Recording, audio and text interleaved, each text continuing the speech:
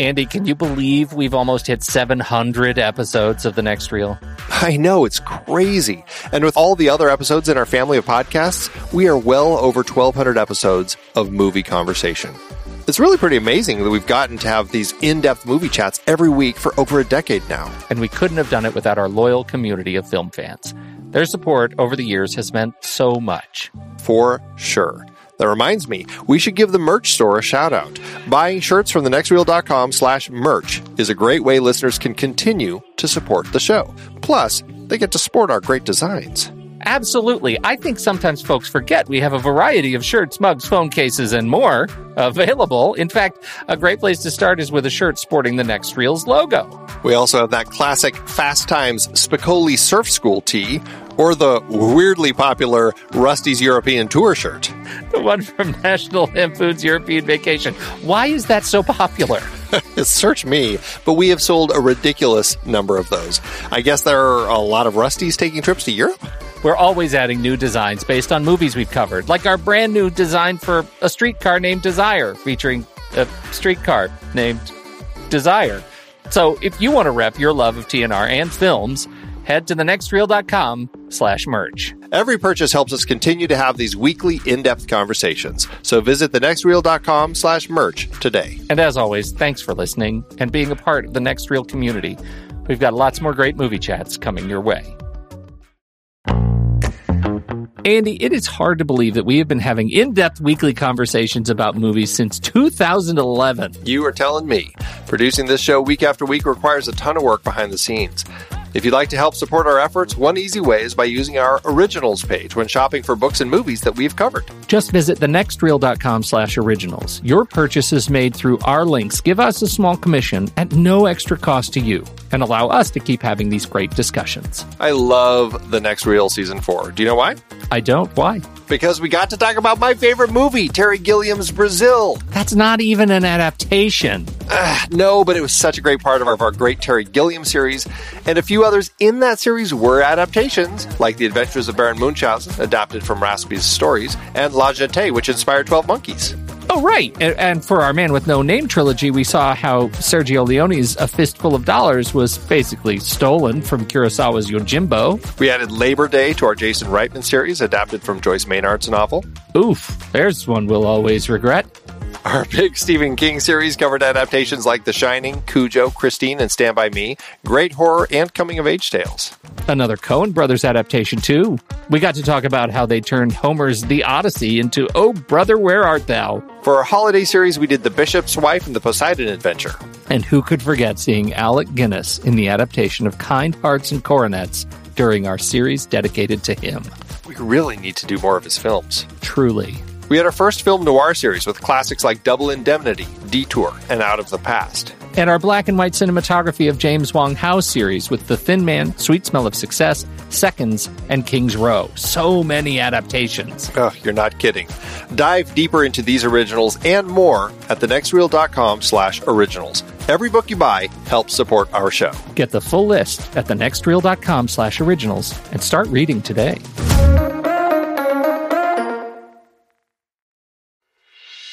I'm Pete Wright. And I'm Andy Nelson. Welcome to The Next Reel. When the movie ends, our conversation begins. In just a matter of seconds, you're going to hear a classic episode of this show from back in the day when we called ourselves Movies We Like. It took us a while to settle into the show's format, so you'll notice some differences as you listen to these episodes. For instance, it takes us a bit of time to actually get into the conversation about the movie. Things like that. But we're still proud of the conversations about the movies themselves, and we think they're worth keeping in the library.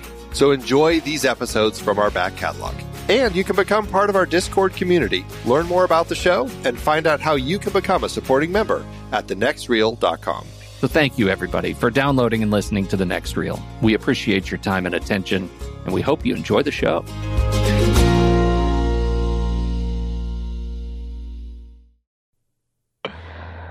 Okay. And that's, I've started already.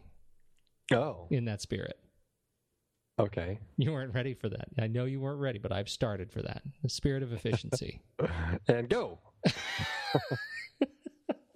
Is this the auctioneer episode? This is it. This is it. Trailer, Give trailer, back, go. give back.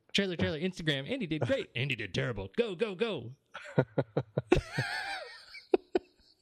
Can I tell you the worst? My refrigerator, which I love. You remember the saga of my refrigerator. I got a new refrigerator. That's It's right. not new anymore now. It's old. But you know what I've noticed? When you put in your cup underneath it, I noticed this tonight because I was in a hurry because I was running late to come talk to you. And when I put my SodaStream bottle under the nipple, Yes. I shouldn't have used that word because the next word that I'm going to use is stream. So you could project how that would be a mistake. What I'm going to say is the stream is very slow. And it's annoying when you're in a hurry and you have to fill up. Are you even here? Have I lost Sounds like you? a conversation I used to have with my wife after our children were born. This stream is so slow. So this was just a cavalcade of incorrect words to actually have an intelligent conversation about the Yes. stream that comes from the nipple of my refrigerator. I don't think my refrigerator has nipples. It doesn't have nipples. It probably has one. You get water out of it. It's got the mono nipple. I call it a spigot. Unipple.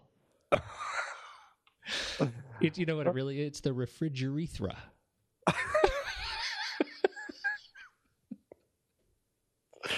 Wow. Yeah. This is so cinematic. It's cinematic anatomy.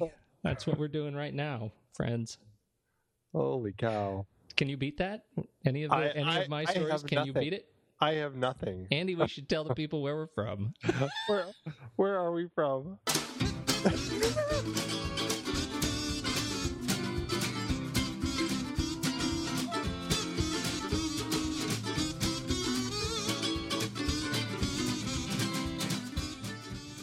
Hey, everybody, it's the Next Reel. Thanks so much for listening in and joining us for Gross Anatomy and Appliance Repair.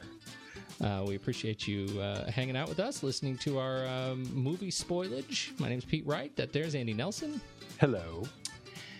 And tonight we're gonna tackle the it's often referred to as the white whale of the movie critique circles. I don't know that that's true, but we are going to be talking about Stanley Kubrick's The Shining this evening. I'm very excited about this, but first, you need to get to know us a little better. So you head over to thenextreel.com and you check out our past shows, past episodes. You can check out our monthly film board episodes where we gather the gang of thugs to talk about a new release film or one of the classic films that Andy and I have talked about over the years. You can read the blog stylings of the Once and Future King, Steve Sarmento, and join us in the conversation. Head over to facebook.com/thenextreel or twitter.com/thenextreel or Google plus Next Reel something show. Well, search for us on Google Plus. We're there too, and join the conversation. And you know what's even better? When you leave us a nice comment on iTunes. iTunes is still the very best way for people to discover the show, and your comments and kind stars help to raise awareness of the stuff that we do. So if you like the show, you appreciate what we do, your comments make it better. And we need to talk about some of that, right? That's right, we do. We should do that.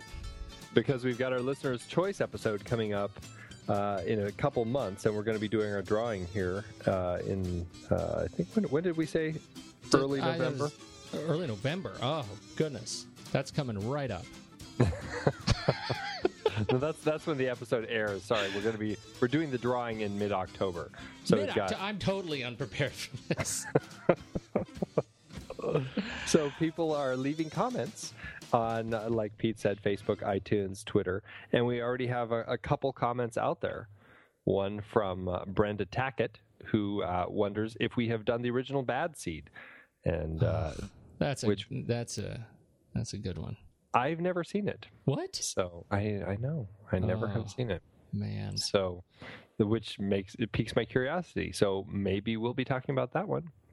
And then over on Twitter, Tony Danger said, think you guys can do a Nightmare Before Christmas episode for either Halloween or Christmas. Well, there we've got a couple. I like that. A couple entries there in the Listener's Choice episode. So get out there and leave us some comments, and we will consider something that you pull out of your hat for us to talk about. That would be great. That is, we deeply appreciate those comments. And you know what? I'm not going to lie to you. It's motivating. When people say nice things, sure makes me want to come and talk to you every week.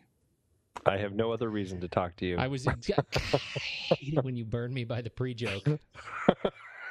I set you up. I recognize I set you up with that one.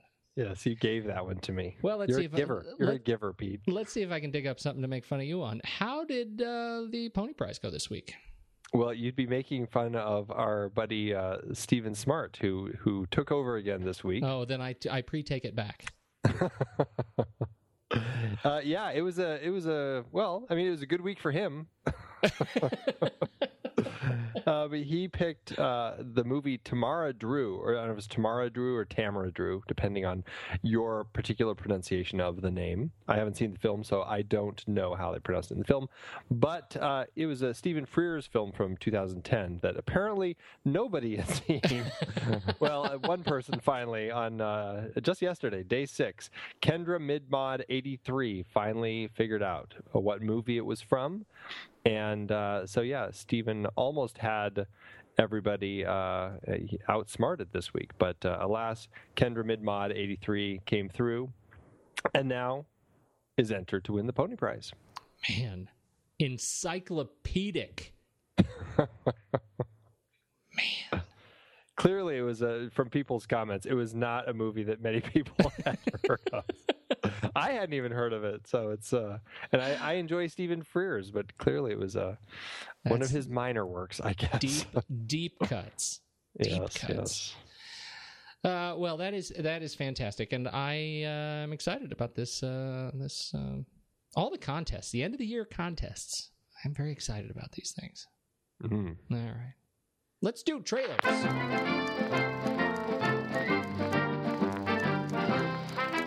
Andy, I'm going to go first.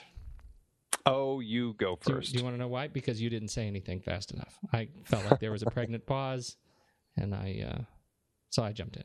Here we go. I'll give you that. Where do you stand on David Cronenberg? I like him sometimes. How's that? Well, that was fairly non-committal. I'm doing Maps to the Stars. Maps to the Stars is a new David Cronenberg film written by Bruce Wagner, stars Julianne Moore, Robert Pattinson, Sarah Gadon, and John Cusack. And Mia Wasikowska. And Carrie Fisher. All of these people are in this movie. It's very, very exciting.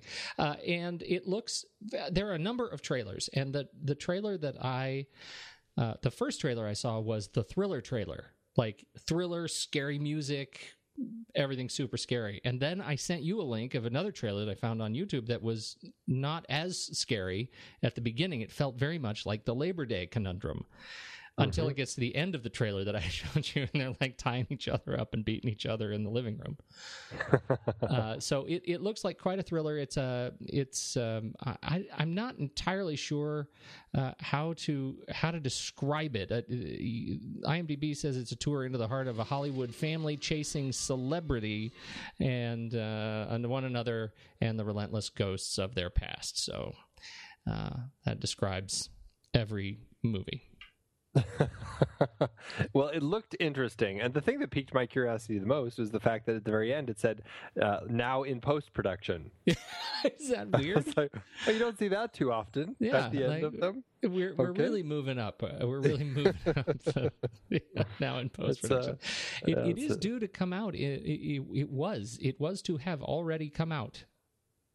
It is post-release in France, apparently. 21st of May, 2014. I don't know how true that is, but apparently in Europe it's already... Maybe it's back in post-production.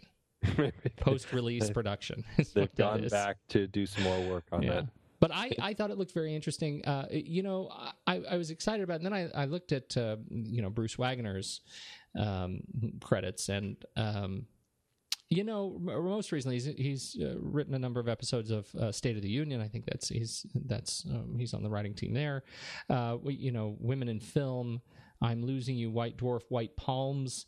But his big credit for me is my favorite of the catalog of Freddy Krueger films, A Nightmare on Elm Street 3, We're the Dream Warriors. I don't know if you remember that. Oh, I do. Yeah. I definitely do. That was a big one. Heather Langenkamp goes dreaming. Makeup artist. Doesn't she do special effects? I think she does now, yeah. Robert Englund. Yeah. Oh, yeah. Yeah, it was something. Yeah. All right. So that's it. What do you think? Good? I'm always curious to see David Cronenberg stuff. I don't always pursue them. I don't even remember the last one I saw. I feel like it's been a while. But I do enjoy some of his way of thinking and putting stories together, and he definitely has an interesting way of telling a story. I still think one of my favorites is his reworking of The Fly. Yeah, that was a standout piece. But he also has a history of violence. Cosmopolis recently with Pattinson again, which I thought was an interesting take on the theme, and so he's got a number of films in there that I find I keep coming back to, but then the rest of them are like I don't know, Naked Lunch. Yeah, that's that one. I enjoy that one for its depiction of that world. I think he created a very interesting experience with that film. All right, now we're gonna throw down. Now we're gonna get into it. I don't even know what that means. What's your trailer? Mine is Kelly and Cal, a film that did pretty well for itself back at South by Southwest. It got a Game Changer Award, the winner of the South by Southwest Film Festival Game Changer Award, which I guess, it's something that means it's a game changer for people involved in this. Somebody's game has been changed. That's right. This is a kind of a Juliette Lewis film that people are saying, this is the Juliette Lewis that should have been after she was getting all the accolades as the young breakout star back in her Cape Fear days and everything. This is kind of that Juliette Lewis that we wanted to see her become. And she looks great in this film. She's playing a suburban mom who, she ends up kind of accidentally befriending this 17-year-old wheelchair-bound boy next door. And they kind of create this funky friendship, and she reveals that she used to kind of have this punk rocker childhood where she was in a band and all that stuff, and it's just it's a way for her to kind of break out of this suburban mold that she's been trapped in, and also kind of help him grow and all that sort of story. It sounds so cheesy when you say it like that, but it looks good from watching the trailer. I think it looks great, and I'm so excited that it's getting some positive buzz because Jen McGowan and Amy Lo Starbin, director and writer, are really shy on the credits. Like they are relative unknowns, and it's just awesome to see such good work coming out of such a short list of credits. Yeah, absolutely. They're fairly new to the business. They've done, I think, Jen McGowan's only done a few little shorts, really, and I mean she's been involved in some bigger projects, but not. Yeah, there's really not a lot in her lineup. So it is great seeing this film. I mean, it looks great. It's got great characters. It looks like it has kind of this really well-written script with well-rounded characters in it. I'm excited to see where this takes them. Me too. Okay, it's a date. Now, we need to take a quick break because there's someone who needs to see you in room 237. Can you go check that out? Meet Jack Torrance. I'm outlining a new writing project. He's a writer looking for inspiration. Lots of ideas. No good ones. Meet Danny. He's a kid looking for a dad. There's hardly anybody to play with around here. What's up, Doc? Jack just can't finish his book. I don't want to sound melodramatic, but there's no way to make it economically feasible. Here's to 5 miserable months. But now, sometimes what we need the most is just around the corner.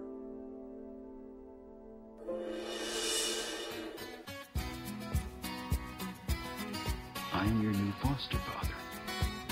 I'd do anything. Climbing up on Salisbury Hill, I love it. I could see the city light. My heart going boom, boom, boom. Son, he said, grab your things, I've come to take you home. Shining.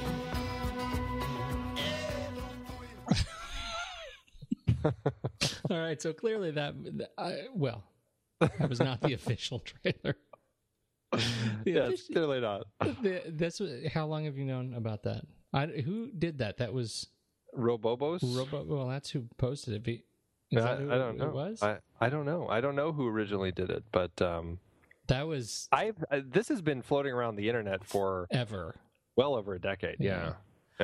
That is really great, and I think really sums up my experience with the movie. Of course, we are talking about The Shining, adaptation from Stephen King's book of the same name. It was released May 23rd, 1980. Director Stanley Kubrick. Written by Stanley Kubrick and Diane Johnson. Mm-hmm. It stars pretty much Jack Nicholson, Shelley Duvall, and Danny Lloyd, with the wonderful Scatman Crothers, Barry Nelson, Philip Stone, Joe Turkel. Mm-hmm. That's pretty much them. I want him to be my bartender every time I walk in the bar. Hello, Lloyd. My dad's name is Lloyd. Did you know that? Oh, wow. So you actually probably knew that. And so I used to, when I first saw this movie, I used to call him and ask him to make me drinks. Yeah. He's pretty good. Is he good at it? Yeah, well, not really. Lousy bartender. Great dad, lousy bartender. It's probably not a bad thing not a bad combination. Yeah, probably works out well. What do you think of The Shining? It's been probably it's been a while since I've seen it. This is not one that I put on. This is not my lazy Sunday movie. It's been many years since I've seen it. It's not mine either, but I feel like this may be the Kubrick film I've seen more than any of the other films of his. And I'm not sure why that is, but when I'm reaching to, hey, let me put on a Kubrick film, it seems to fall into this one, and which I find interesting. I do like this film quite a bit. I feel like there's something with Jack Nicholson that's just over the top from the beginning that always kind of never quite works for me. It never clicks. But other than that, I do really enjoy the film. There's an interesting commentary about Nicholson's casting in this film, and I'm not sure who it was. That I've already lost the note. This is a horrible reference. That they were frustrated that Kubrick or that Nicholson had been cast because he'd just done Cuckoo's Nest, and that just having him cast in this film gives away the madness angle. That he's already conditioned people to see him as he's gonna lose it.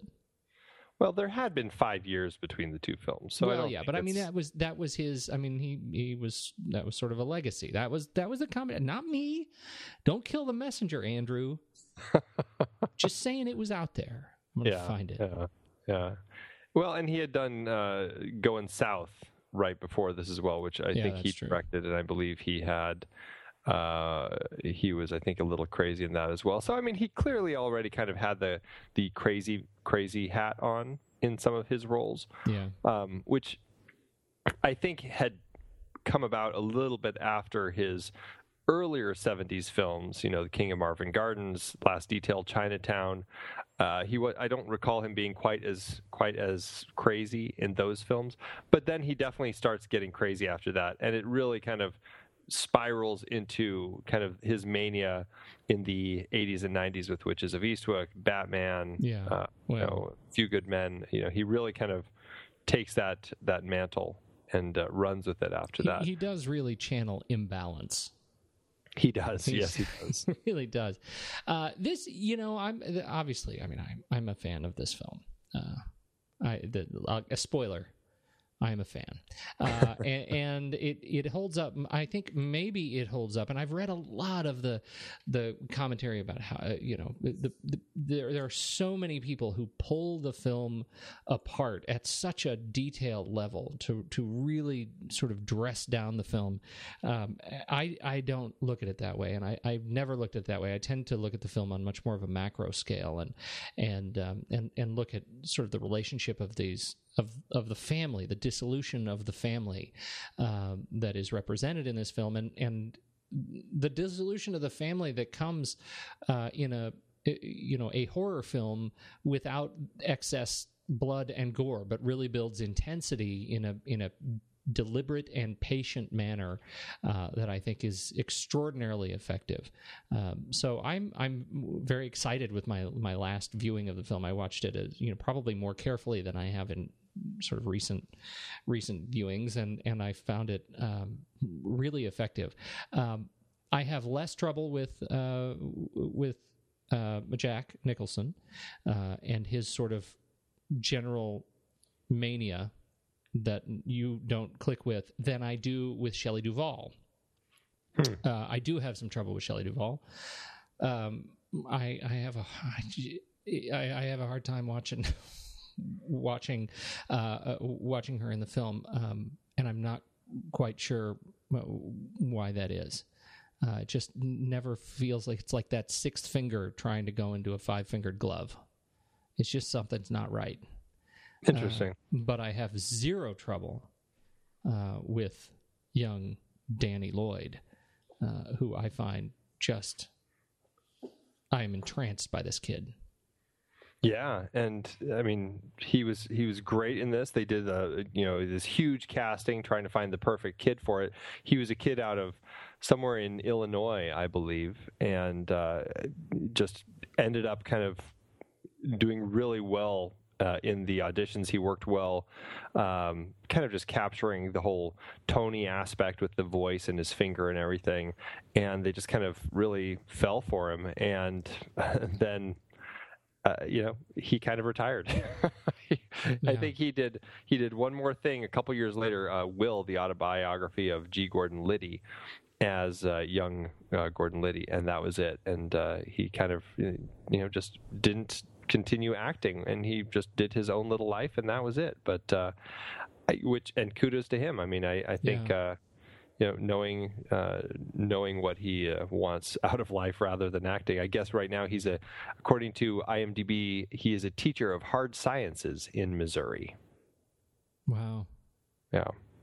All your life you work to get to that point, to play Danny Torrance, and then you throw it all away. So what? Let's do a little bit of a summary, and I'm only asking this because I have had a number of conversations with people about The Shining, and when we talk about what is this film about, I get a pretty wide range of responses from people who love the film. They say they love the film and have a very different impression of what the film is about. So what is the film about for you? Well, it's interesting, and I think it comes from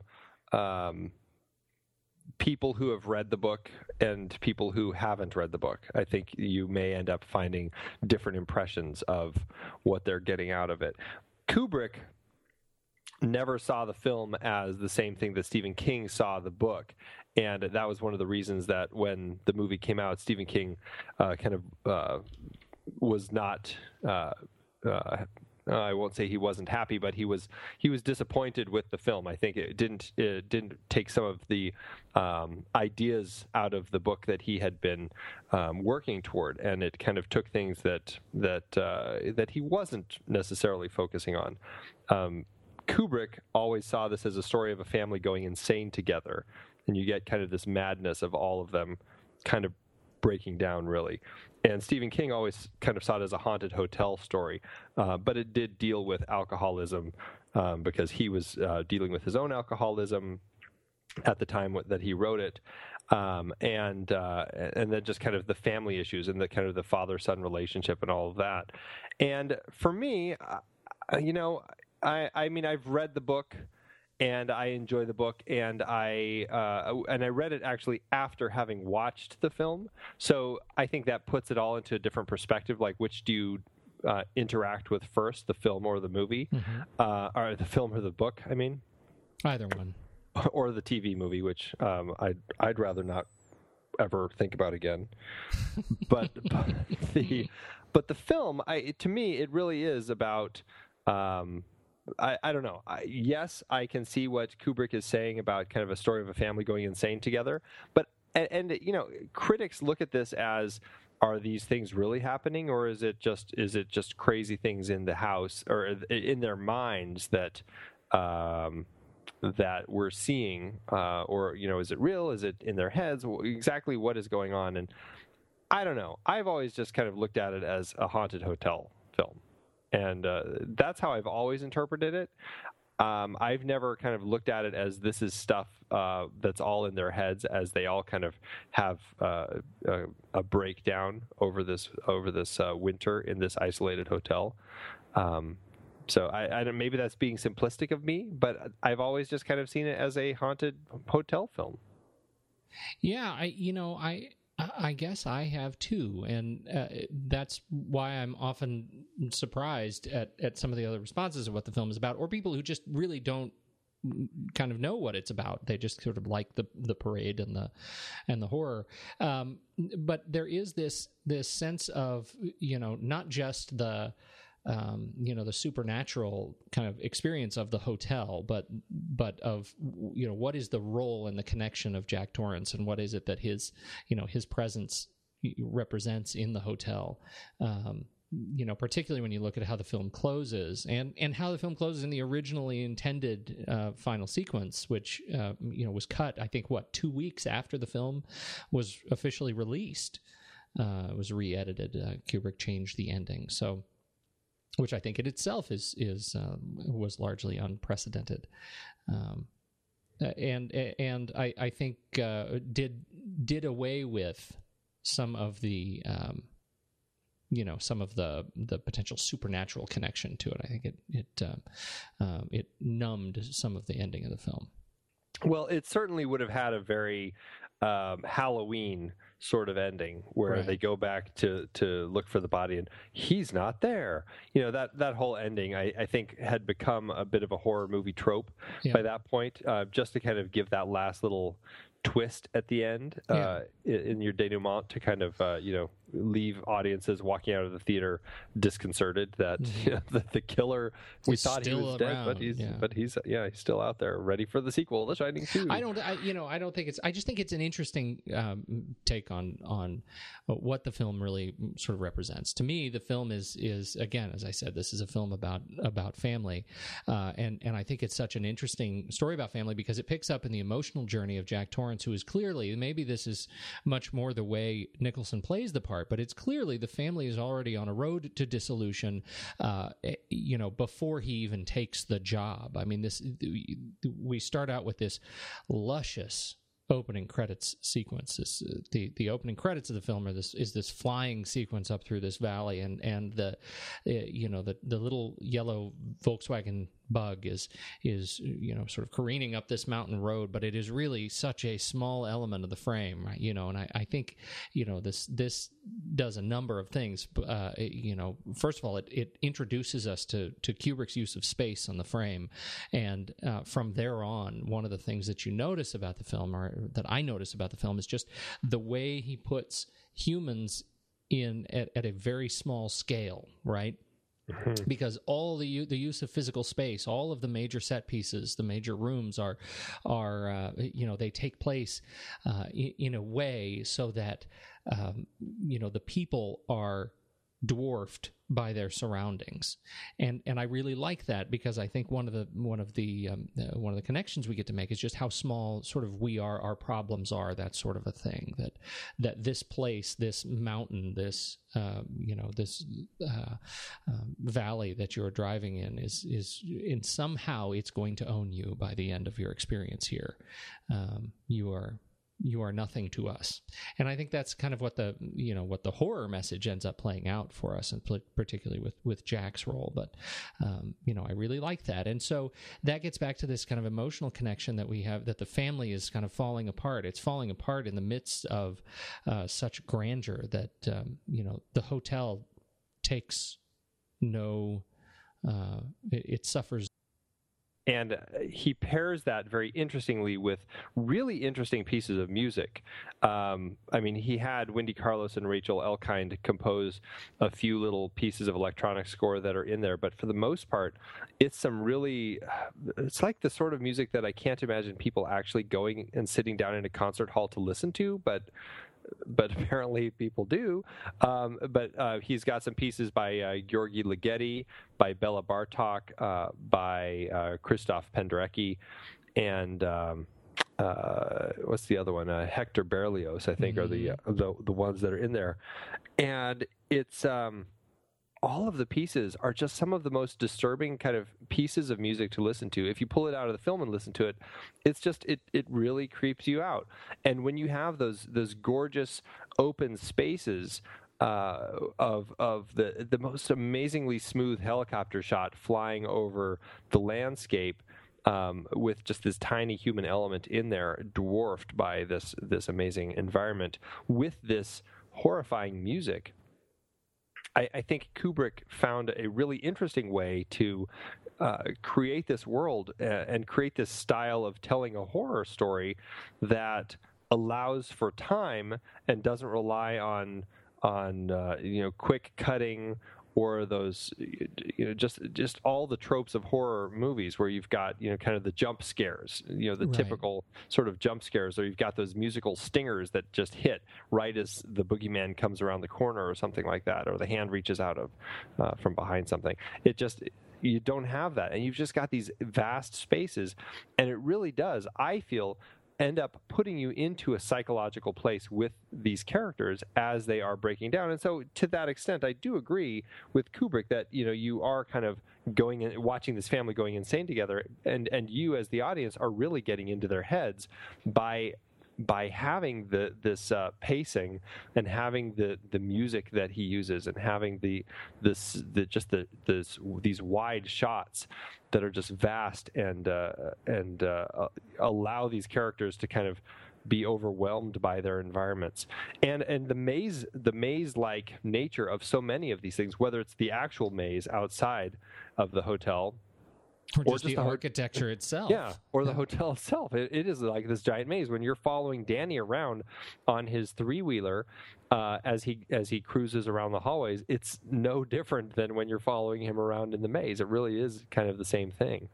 Go ahead, finish your point. I was just going to say, and I just think it was very smart of him to play with the horror movie tropes and using the tools that he was presented with to change the horror element to make it a little more psychological. And I think that it was a very smart way to tell this particular story. Yeah, I do too. And I think one of the things he adds to it, right, is this not just sort of putting us in this in that place in the frame, but also doing a really, I think a nice job of demonstrating the fragility of kind of the human relationship with nature, right? The fact that the family's experience or the family's safety, really was tied to those three little fuses in the radio transmitter.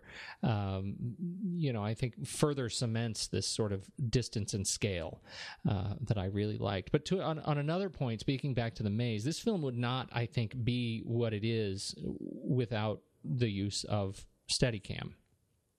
Oh, yeah, absolutely. This was what did we say? It was the fourth or fifth. I think we've talked about it a little bit when we talked about Marathon Man. Yeah, because Marathon Man was I think, what was it? It ended up being the second film, I think, to use. Yeah. Although I think it ended up being the first release. That's right. Because I think he shot the Woody Guthrie movie, Bound for Glory. That was the first one shot, and then Marathon Man, and then Rocky. But I think Marathon Man ended up getting released first. Yeah. And that was all 76. Shining was a few years later, and I know he had to leave partway through the shooting of this one to go shoot Rocky 2. So I mean, he definitely was in. I think he says in the first half dozen or so. Yeah. Well, and this, I think, more than Marathon Man, even we have this. Although there's some elegant use of tension and that comes with the smoothness of being able to move the camera in new ways in Marathon Man for sure. But this film is. It felt to me like, and I didn't time it out, but it felt to me like most of the film is on a steady cam in some way, shape, or form.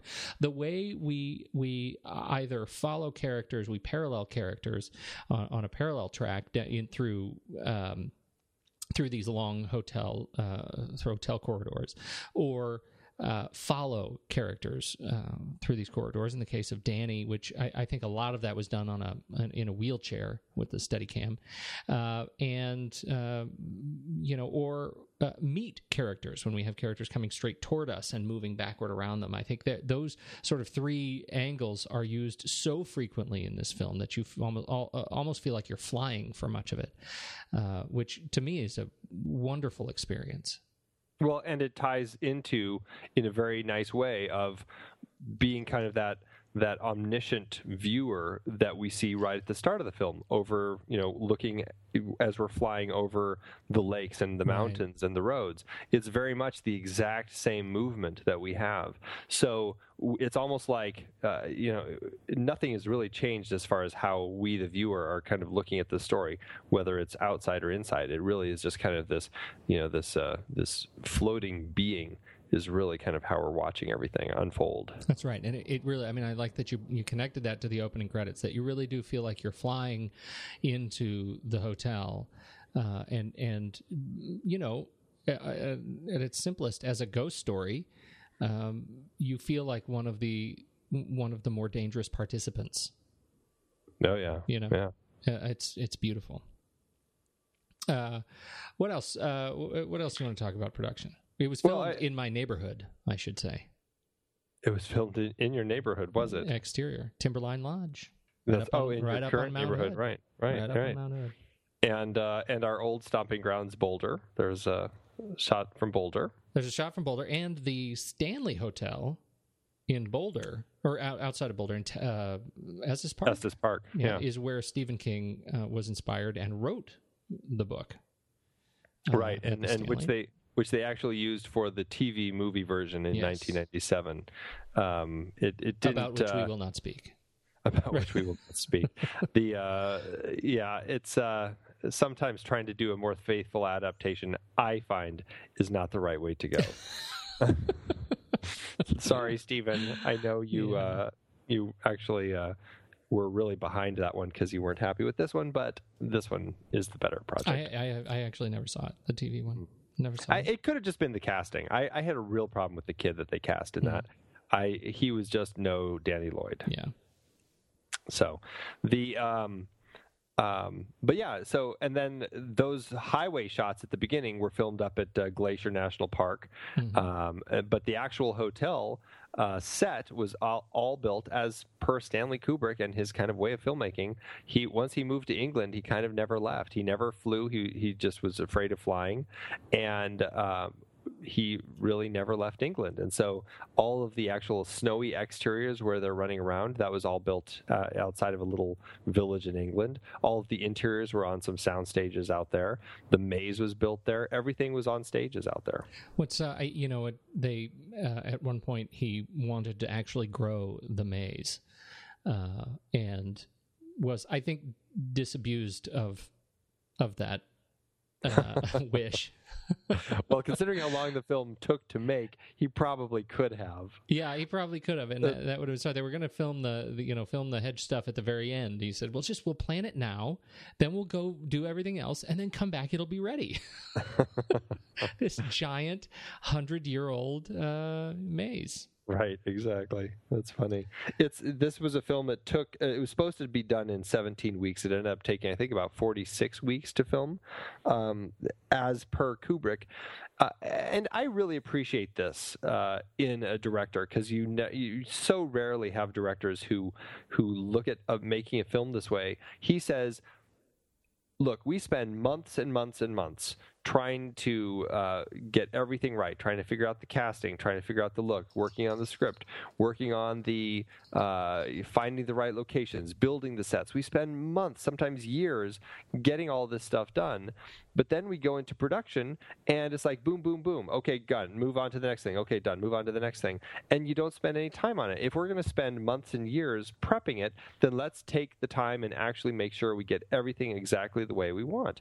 And that is something that he's lucky he was working in a studio system that allowed him the budget overages to do that. I mean, not often are people able to just, do that with their budgets where they can kind of go from a 17-week to a 46-week schedule. That doesn't usually bode well for the people involved.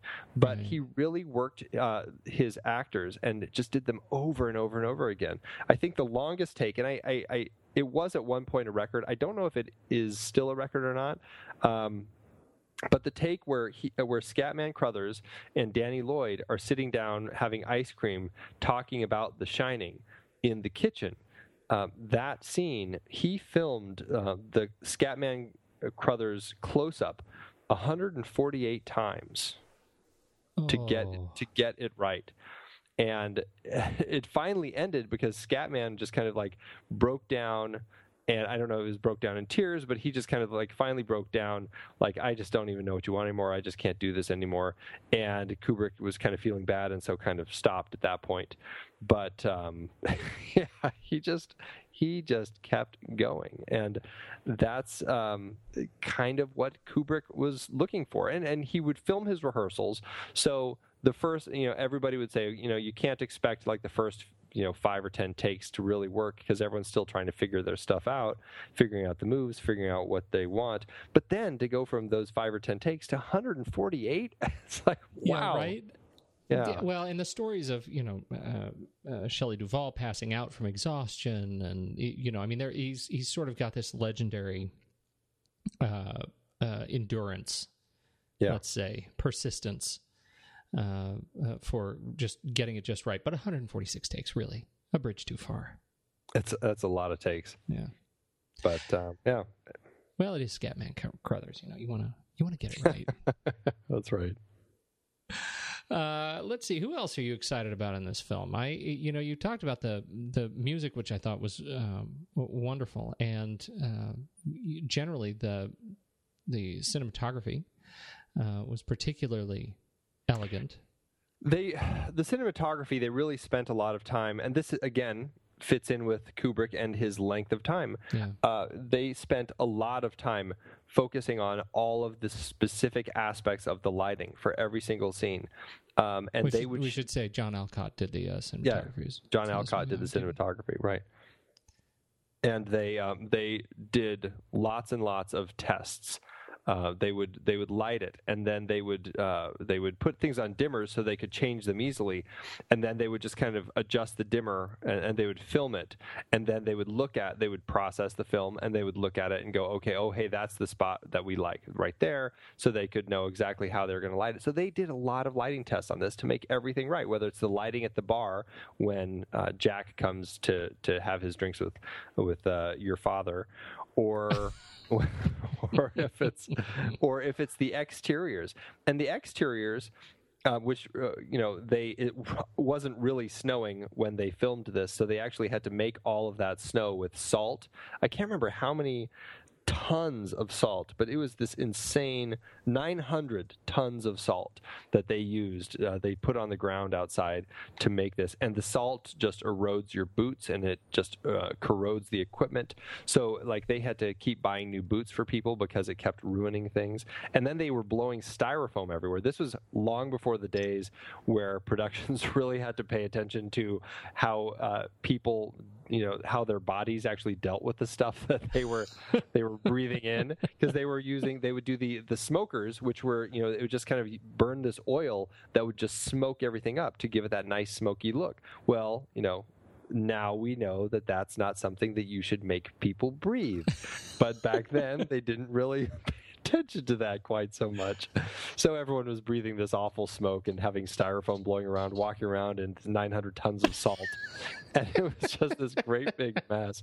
And the poor village, they said that this poor village that they were filming outside of in England, they said it was like an industrial town back in back east or something, kind of a small industrial town that survives on its mining. They hate the mine, but they love the fact that it brings in money to the town. And so nobody would complain, but they all hated the fact that, the styrofoam was constantly blowing through the streets and everything from the set. Mountain. Yeah, right, exactly. It's like over the hill, and all the styrofoam would kind of keep blowing over, and everything was getting ruined, but there was so much money coming into the town that they weren't going to complain about it. So just kind of a sad fantastic thing. But yeah, but back to the lighting. They had a lot of strong lights outside to blast this, and this is a great I don't know if we've ever talked about color timing before, but you have all these bright lights, and they're very orange the way that they would film with these outside lights. And what they would do then is they would process the film. And again, Stanley Kubrick is very meticulous. He had very specific notes for the color timers and even the processors as far as which lights and what levels to use as they developed the film. And then when they timed it, they take this film where it comes out looking kind of orange, and they adjust the color temperatures so that it all ends up creating this nice blue look that we now all know as we watch the film, which makes it look like it's a really cold winter. But in fact, it was actually really, really hot. So hot and salty. Hot and salty, and they're all in their sweaters and running about looking cold. Yes. Yeah, it's a fascinating and horrific shoot. Yeah, went on forever. Editing was done by the great Ray Lovejoy. Generally fine. He's done a lot of stuff. He actually did Batman. Already mentioned Batman once. We've talked about him because when he did the Aliens show. Mm-hmm. He did, I think, a really great job in here with the. He did. I was talking about the horror movie tropes earlier, and talking about like the jump cuts and everything, and kind of those quick cuts that you would get in a horror film.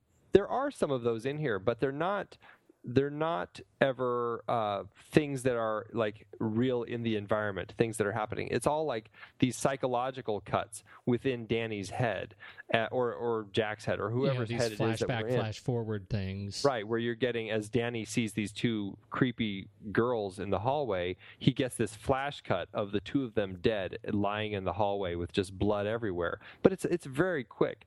And then you pair that with that creepy music, and it really unsettles you. And you're not seeing the real girls, but you know, again, going back to Stanley Kubrick and his idea of this story of a family going insane together, you're inside these characters' heads. And I think it works really well the way that he edited and played around with that. Well, I think so too. And to your point, I think the one kind of traditional boo moment we get is the jump cut is it's the death of Scatman Crothers, right? When he's coming in, Jack Torrance actually jumps out from behind a post. He does, but the thing that I like about that, and the thing that I think I appreciated a lot more this time, is that it's not done in the traditional jump cut way. It's exactly what I was going to say. And, go ahead. That whole sequence starts in a way that you think is going to build up to a jump cut, right? You think it's going to, because he comes up the hill and you hear Scatman Crothers in the lobby and he's saying, "Anybody here?" And Jack comes up, he's dragging the axe and he's limping along, and you think, okay, I'm about to get spooked, right? But they don't rely on the editing to give you the jump. Right. They rely on Jack himself, who actually jumps and then cuts. Wah wah. with the axe. Were you waiting to get that one out? Is that what that was? That was the whole thing. And then you interrupted as if I was like going down the wrong road. I totally was going down the right because I had a joke. It was a jump and a cut joke. And you went on and got all film school on me. I've been waiting for that one for like 2 days since I finished the Wow. movie. Andy's going to love my jump and then cut joke with the axe. Does it help if I tell you that I still love it? It does a little bit. It does a little bit help, yeah. What a relief. You finally got it out. I'm hanging up Give my yourself spurs. a pat on the back. Yeah. That's the last one. All right. I don't even know where to go from here because I've been waiting to work that one in for so long. Just like, yes. Yeah, back to editing. It was pretty good. That's pretty good. You have to give credit to the production and art design of this film because, really, because they built a giant hotel. And it goes back to this sense of scale. Every single room in here, I think this is so, I know I'm harping on about this, but all the way down to the kitchen and the pantry and the way they run the camera as they're giving the tour of the pantry down these, you think it's just this little room that's kind of this row of shelves that is right by the door, because the weight of the tour scene is there. And then he turns and he walks and we're on the opposite end of this giant pantry, and we parallel the tour as they show this pantry, and it's huge. It's a high ceiling, it's multiple shelves, and it ends up once again building this sense of that the humans pale in comparison to where they are, and where they are was totally built. And I think that is, it was just a triumph that it looked as good as it did. It looked as complete. And I know that there have been, and you maybe, I think maybe you participated in writing one of these critical essays on how poorly the staging is and set design is done in this film because there are so many errors and windows in the wrong place. You know what I'm talking about? You know what I'm talking about, right? I know what you're talking about. I don't believe that I've You didn't been write that? You didn't write detailed that? in worrying about that. But no, but that's, I mean, Roy Walker and Leslie Tompkins, the production designer and art director, I think did an amazing job with creating this world and creating this space. I mean, I am fooled every time I watch this, and I feel like I'm in an actual hotel. Yes, I mean, I think you're kind of alluding to kind of the conspiracy theorists who led to the making of Room 237. Exactly. The documentary. I tried, Ange and I tried watching that just the other night to get a sense of these stories, and I just couldn't get into it. I thought the whole thing was just bunk. It's just like this is just so inane. But I don't know. But people have all these theories, and I appreciate it. It's I'm always excited about a film that makes people end up coming up with really interesting theories about things, whether it's Kubrick using this as a way to tell people, hey, the moon landing is fake. I actually filmed it. Let me put this little shot of Danny, with his rocket shirt standing up like he's taking off in the film. I think it's interesting that people end up reading all of these sorts of things into it, or like about the whole idea of apologizing about the Native Americans, or the I can't even remember what else the other things are. But I mean, there's just like all these different things that people see in the film, and it is very interesting that people go to these lengths. There's Holocaust theories, and I don't know. It's fascinating, but I don't know. I couldn't get into the documentary. Did you see Room 237? I turned it on. When there was a bunch of there was a bunch of hubbub about it late last year, and I turned it on and I tried. And it was all because somebody said, you got to watch this because when the first time when he walks into the thing, there's a Steadicam shot and it follows Jack and he takes him into the office, and he walks into the hotel manager's office, and there's a window right behind his desk, and that window couldn't structurally exist. And I don't know why that comment would hook me, because in hindsight, that's a really dumb comment. Like, that's a really, really dumb thing to notice. But I put it on, and I think I got through maybe about 5 minutes. 5 minutes, and I turned it off. It was not worth it. It was no longer worth the oxygen I was breathing while I was watching it. Yeah, that's about how I felt. I just, like the whole thing with the Calumet baking powder and as representing the peace pipes. And I was just like, okay, this is not. I'm not going to be the audience for this film. This is you're wrong target. Yep. Wrong target. So I make probably too much fun of it, given that I've never actually seen the whole thing. So maybe I would take some of that back. I'm gonna leave it out there for now. Maybe. Yeah. Anyhow, what's next on your list? We didn't mention him, but Garrett Brown is the guy who is the inventor of the Steadicam. Yeah. And he is the guy that we should give all the credit to for the amazing Steadicam work, even though he didn't do all of it, because, as I said in the beginning, the film went over schedule so long that he actually had to leave to go do Rocky II and then come back when Rocky II finished so that he could continue working on it. That's how long the filming went. And so he had some people that he trained kind of helping out sometimes on some of the shots. But I think he gets most of the credit for this, Garrett Brown, with his amazing Steadicam work. Amazing. Mm-hmm. And anybody else on the crew that you feel like? Peter Spencer was the property man. Del Smith, head painter.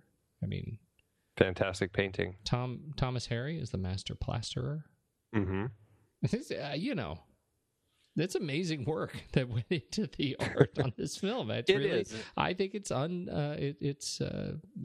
really underappreciated. Well, it was, I think, and I don't know if it still holds the record, but it was the biggest set that had ever been built on the soundstage. Yeah. And then I believe Raiders of the Lost Ark and maybe Reds. I can't remember which came first, but they were kind of on hold, waiting for Kubrick to finish this thing. They came on. The hotel lobby ended up being, I think, the Well of Souls in Raiders of the Lost Ark. Really? Mm-hmm. I did not know that. That's right. The hotel lobby was the Well of Souls with the giant pillars. And all kind of the big, all the snakes. Why did they have to be snakes? Mm-hmm. Now that's a mashup I'd like to see. The Shining Raiders. Wow, that's fascinating. I'm going to have to watch those scenes again. Are you you have some more stuff? You want to talk numbers? Just no, I think that is it, actually. Now that I look through this, I was going to mention that the opening Steadicam or the opening aerial shots was filmed by McGillivray Freeman Films, and people who are fans of a lot of the IMAX nature documentaries would see McGillivray Freeman popping up on a lot of those. They were doing a lot of those gorgeous IMAX filming to make the landscapes look so beautiful. But even Kubrick had specific notes for them, and he actually had them, what was it, like recalibrate? I don't know if recalibrate is the right word, but something with the actual blades of the helicopter. He actually had them all readjusted or retuned or whatever it is in order to help the helicopter actually fly smoother. So it just going, pointing it out how Kubrick gets into every detail, whether it's the helicopter blades or it's the every time he would go to have his to screen the dailies on the projector, he would have the projector rebuilt every week or something like that in order to make sure that there was no jitter when it was projecting. Wow. And so he's just a meticulous person who wanted everything to be absolutely perfect. And I find it interesting. And I don't know. I think it works really well in context of this horror film that he is telling here. I think you're right. I'm going to change the subject. Okay. So you win that one. Can we go back just a little bit and talk just a little bit more about Jack Nicholson as Jack Torrance? Right. Absolutely. I'm going to ask a dumb question. Okay. This may be cut if you give me an answer that makes it sound like it should be super obvious. Why is he in the picture at the end? Well, and see, this is something that I would say is an interesting reason that I think makes this movie last and makes it something that people are still going back to time and time again. And it's a movie that we still talk about. We're talking about it right now. Kubrick doesn't give you any answers. I know, and it makes me really mad. And that's, I think, the whole point. Now, there is this whole theory, because there is a point in the film where you are introduced to the story of Grady as he, the whole idea of this former caretaker of the hotel who had killed his family, and he killed his wife and his two girls, and those are the girls that we see now when the hotel. Whatever his role is, the manager of the hotel, caretaker, or the Ullman, when he's talking to Jack about this, he tells him that the guy's name is Charles Grady, and how he had succumbed to cabin fever and killed his family. Now, when Jack meets Grady in the bathroom, Grady introduces himself as Delbert Grady, and so it ends up being this little difference in the story here, where because of that's brought up this whole theory about how there's these mirrors of characters, and how the Charles Grady and the Delbert Grady may be different people, and Charles Grady may be a person who actually went crazy and killed his family, but he's not necessarily Delbert Grady, who is kind of a spirit in this hotel that has always been there, just like the Jack Torrance spirit or whatever it is that's in that picture. It's just kind of representing that this character has kind of been coming back to this hotel time and time again, and it's kind of these pairings of them. Yeah, and I come back to that there could be some. At one point, I was thinking this is just this weird sort of spectral time loop. That Jack will always come back. Jack as someone will always end up at the Overlook Hotel, and he is an institution, a horrific institution in the history repeating itself category of this hotel, and I always sort of liked that. Yeah. God forbid he goes and gets his memory erased. Right. He'll just end up right back here again. Exactly. So that's always interesting. This character is, it's obviously on the top 100 of AFI's heroes and villains list. He's the number 25 villain, Jack Torrance. He's a pretty scary dude, and we haven't once said the most famous line. Here's Johnny. There he is. Is there any point in the film that you are like, okay, Jack, you did actually go over the line in that moment? You mean as an overactor? Yes. Is that the one for you? No. Oh, I think I think they're. Wow, there's really one for me that always stands out as the moment that's like, he just feels so acting right here. Is it near the near or around the lobby typewriter?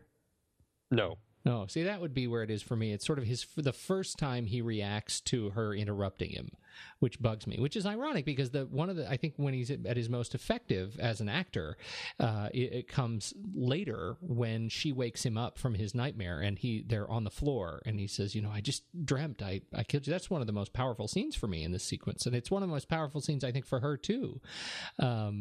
It seems like one of the most human. For me. What's yours? It's the moment when he's sitting down with Lloyd, the bartender, when he kind of first meets him, and it's his when he's talking about how he's so irritated with Wendy, and he's just like, okay, I might have grabbed him a little hard, and I can't remember exactly what his lines are, but it's how he acts in that moment with Lloyd about how he hurt Danny. It always strikes me as he just seems over the top and not quite. I don't know if he's kind of taken it a little too far in that particular moment. Too far in a way that feels like he actually stepped out of character. You know what's very strange about that? I think you're right. I have a similar reaction, but I didn't chalk that up to Jack. I chalk it up to some of the Kubrickian sort of editing choices, right? Mm-hmm. This come into play. There are no leading lines, right? In any of these two-shot sequences, right? We don't get any reaction shots while Jack is talking. There is at no point do we hear Jack talking while we're looking at Lloyd, and vice versa. Whenever Lloyd is talking, so that means it's more of a ping pong match, and that feels in this film unnatural because we're not, at least for me, I'm not used to it anymore. The styles have changed, and we get a lot of sort of leading audio tracks that will lead us into the next cut. Right? Yeah, right. That does not happen in this film. And it makes some of these sequences feel particularly sterile to me. Right. And I think in this case, maybe Jack would have felt better if we didn't have to look at him while he was doing all of his lines. Maybe. You know? Yeah, maybe. Like if there were a little bit more organic cutting in this sequence, I don't know. I wonder if that would have had any effect. Because I agree with you. You're right. It feels very staged. Well, and what's interesting about that is you hear about how many takes Kubrick did on these shots over and over and over again. Yeah. You know that he's got a wide variety of options with Nicholson as far as, okay, here's a very understated performance. Here's a very overstated performance. He's got, just a lot of options, and that is the one that he picks. Yeah. Between him and his editor, that's what they go with, and so I find it very interesting, and I guess I can't fault Nicholson for that. Really, it's really the fact that is the take that Kubrick chose to go with. That's right. And you know what you do get? I mean, when you think about the benefits of the sequences that he chose, each of those cuts that he took, right? You get some of the most expressive physicality of Nicholson. You get to see his face looking more sort of rubbery than ever. Like he does some things with his skin in those sequences that's really animated, right? I mean, it's just it's unique. It's interesting to watch, even though you sort of have to distance yourself from the performance. I can totally see why they would have picked those, because I think that overstated sort of physicality in those sequences, as he's just the way he's moving his face, the largesse he has with each of his motions, it really adds to it.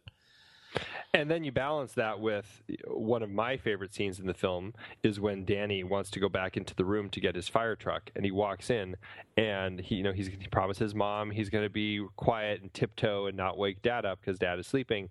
But he goes in, and you get that fantastic shot of him as he looks in the room, and then that whip pan over to Jack sitting up on the bed, but then you have this amazing conversation between the two of them that I find just really powerful and very understated Nicholson at that point.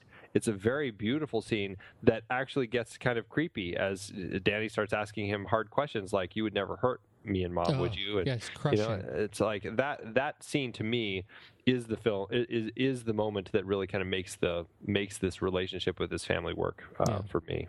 Yeah, I think you're right. All right. Now we can do something else. You want to do numbers? Yes. Let's do numbers. So this movie, as you said, came out May 23rd, 1980. It was a slow build. This was actually a film that had a hard time finding its audience. It didn't click with people right away. And it took a while, although it did slowly find its audience. And it wasn't very well reviewed. It wasn't really well reviewed until much later, like decades later. All of a sudden, people kind of realized, hey, this is actually a good movie.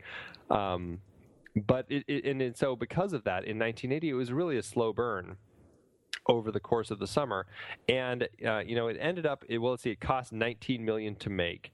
And adjusted, that would have been about not quite $54 million to make, and then.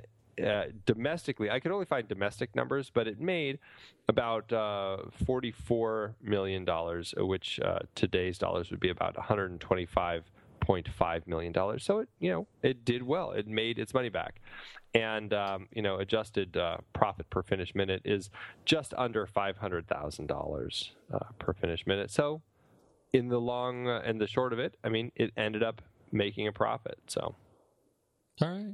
which Kubrick needed, because coming off of Barry Lyndon, it was that was a big failure at the box office, and so he really needed to find something that could kind of be a hit, and so that's why he went to horror, and that's why he ended up picking this book, The Shining, to go with, and make something that is kind of an indelible horror classic, even if the author doesn't actually like it.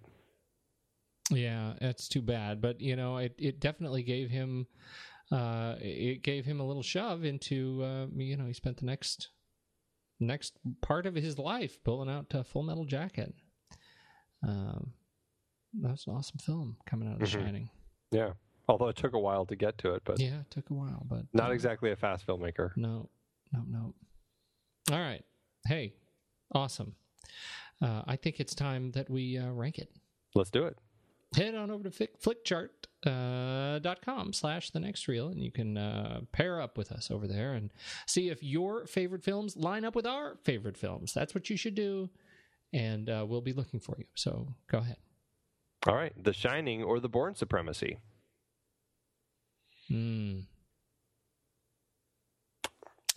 I probably The Shining.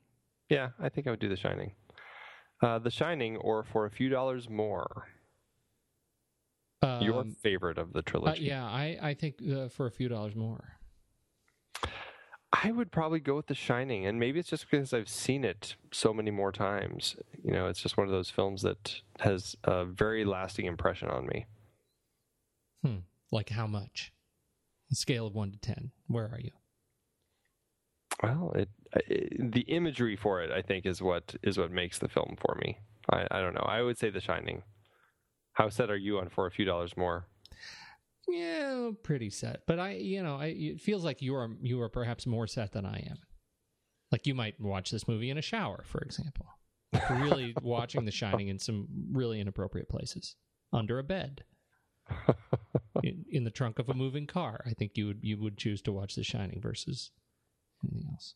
That's usually where I watch it. I'll give it to you for the shower and the moving car.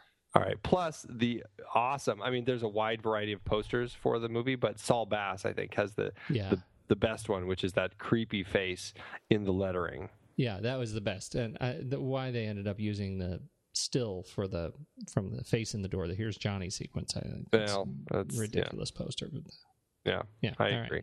Right. The Shining or The Good, the Bad, and the Ugly? It's interesting that we went to those two films. I know. I would choose The Shining over this one. I think I would too. The Shining or Brazil? I think we would both probably go Brazil. All right. It's a good way to do it. We're going to guess for each other. I'm going to guess for you on this next one. Okay, The Shining or Aliens? I think you're going to go Aliens. Well, there you go. We both said Aliens. That was easy. All right, that was too easy. The Shining or The Fisher King? I think you're going to say The Fisher King. I think you are too. All right. There you go. I accept. The Shining or The French Connection? Oh. I think we're both going to say The French Connection. I think we are.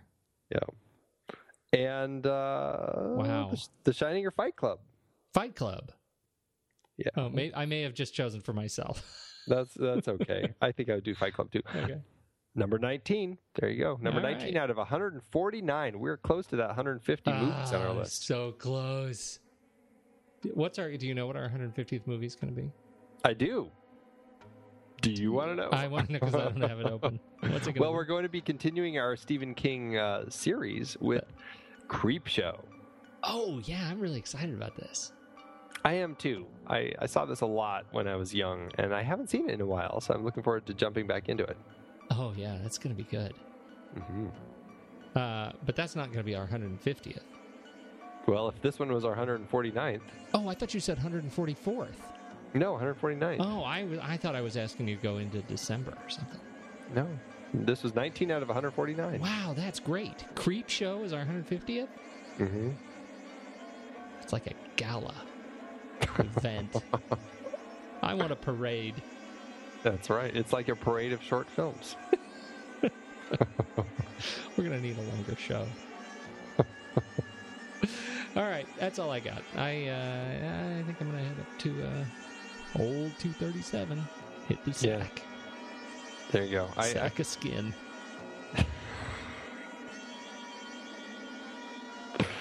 I don't even have anything. Go get a drink out of your nipple fridge.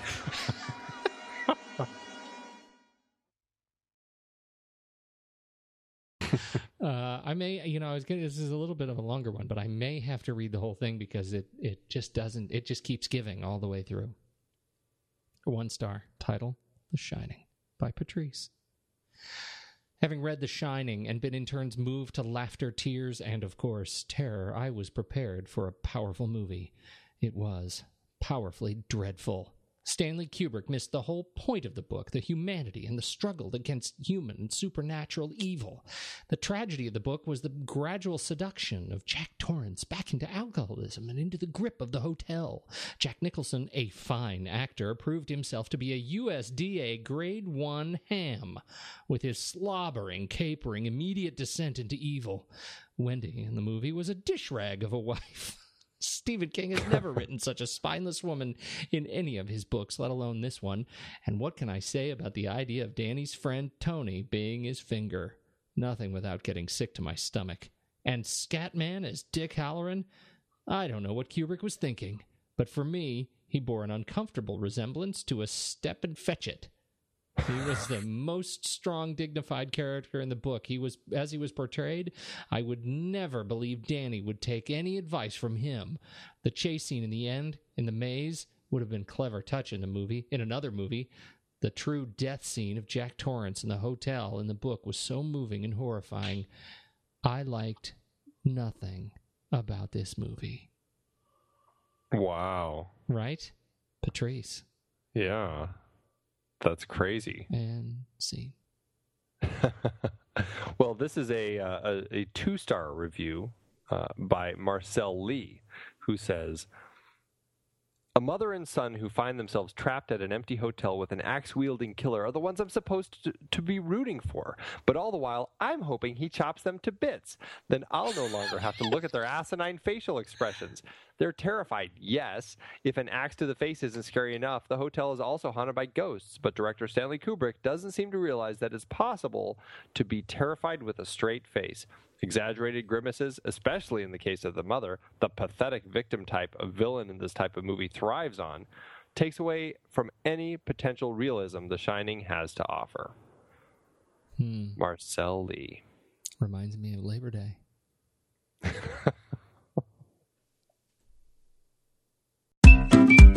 I've been podcasting since 2006.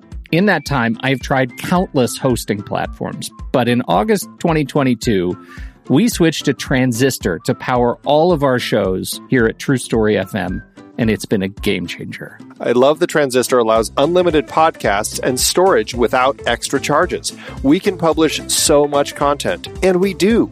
If you want to start up a podcast, do yourself a favor and host your show on Transistor. With their one-click publishing, you can get your new show onto all the major podcast directories effortlessly.